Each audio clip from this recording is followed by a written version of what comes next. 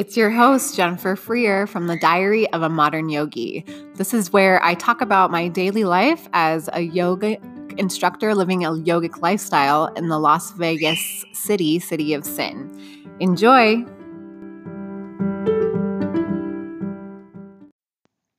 Satnam, thank you for listening. So today's topic is emotional incest. It's actually far more common than you think, and it's something just to be aware of so that you're not creating the same pattern into your family dynamic and passing that on to future generations. So, what is emotional incest? Emotional incest is when you grew up in your family dynamic and you had inappropriate sexual feelings towards a family member. So this could be a mother, father, or brother, sister, right?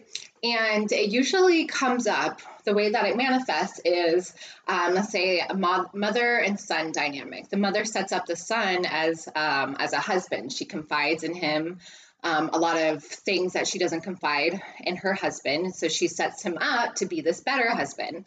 And then the son feels closer to the mother, right, or more appreciated, or it kind of keeps that, creates this separation in the family, right, this competition of the son being the husband than actually being the husband. And then the same thing for the father-daughter aspect too, right? The father could have feelings towards the daughter or vice versa, and trying to create that as a husband and wife dynamic. So I think that's super common, especially in mother-son relationships. I think it's easy for people to create that kind of dynamic. But again, something to just be aware of. So how does this affect you in your adult life, especially when you get married? You typically attract a mate that is like your parents, right, in some sort of form. So typically this will show up as a woman attracting a mate who is like her father. And then eventually, so the sex will be really great in the beginning of a relationship. And then it will kind of fizzle out because of all of that suppressed and sexual energy. And then you act it out, but then you can't have sex with your father, right? So then sex kind of dissipates. It kind of becomes unfizzled.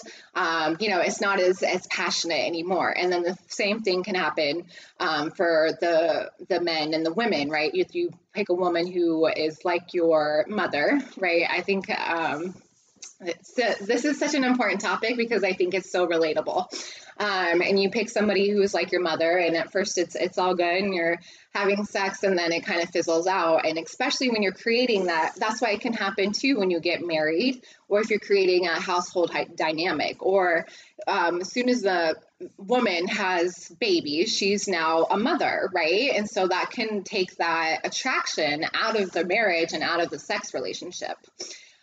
So what do you do with this, right? So kind of go back and think about how you were raised, or the kind of dynamics. And it's important just to realize, let's say you are in a relationship and you do notice that you have either attracted your mother or your father as a partner. So how you clear this is, number one, you forgive yourself. Most importantly, you forgive your family members, everyone who is involved, because you realize that this is actually something that's pretty normal, pretty common, and it just needs to be recognized and then cleared. So you set up your significant other as a partner and not as a father figure or a mother figure, right? This is somebody that you have committed to creating this partnership in life and in marriage, right? Creating a family and all that stuff. And so just super important just to be aware of, so you're not creating the same patterns, especially when you have children, and then that dynamic can come up again, right? You may start confiding in your children more than you're confiding in your partner, and that's a no-no.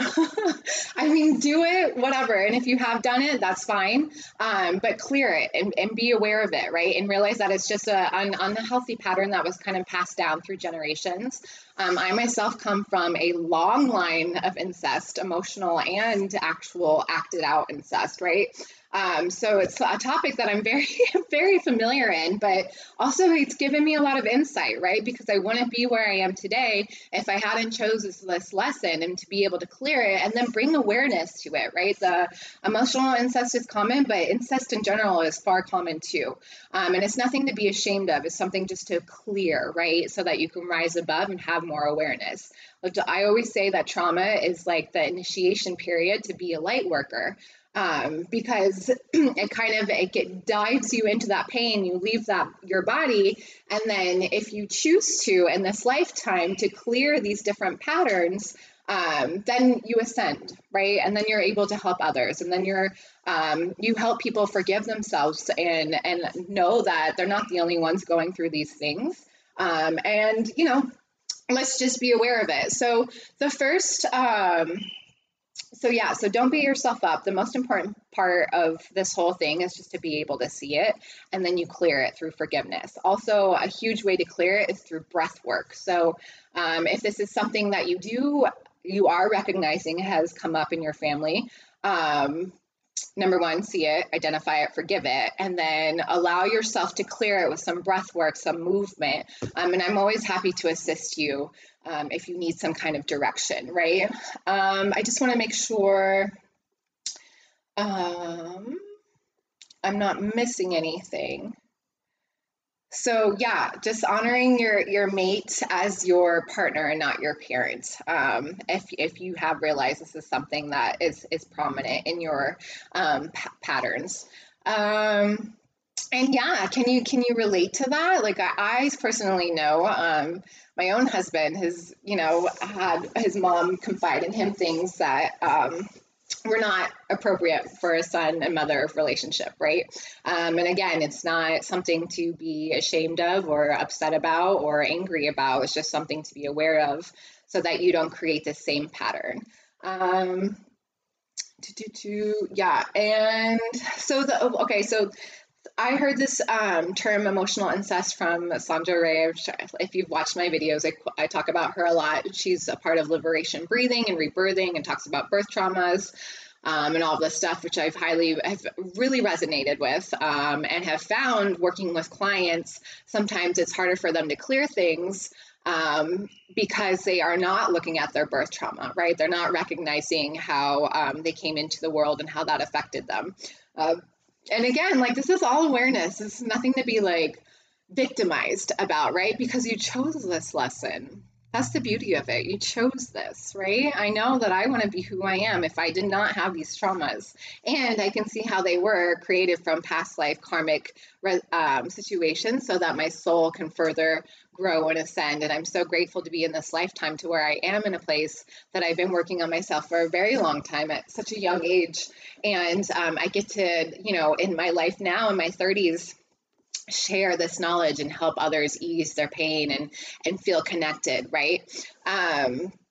So just a quick little topic, right? Of have you experienced this? Is this triggering you? Is this upsetting you? And if you don't want to leave a comment, that's fine. I understand. But if you want to direct message me or reach out to me in some other way, I'm happy to assist you in going through kind of the stuff that's going to come up because of the realizations of having this. Like I said, it's super common. Super common thing. It's just something to be aware of. The first step to clear it is see it, right? So thank you so much for joining me. I love you all. And then I will talk to you soon.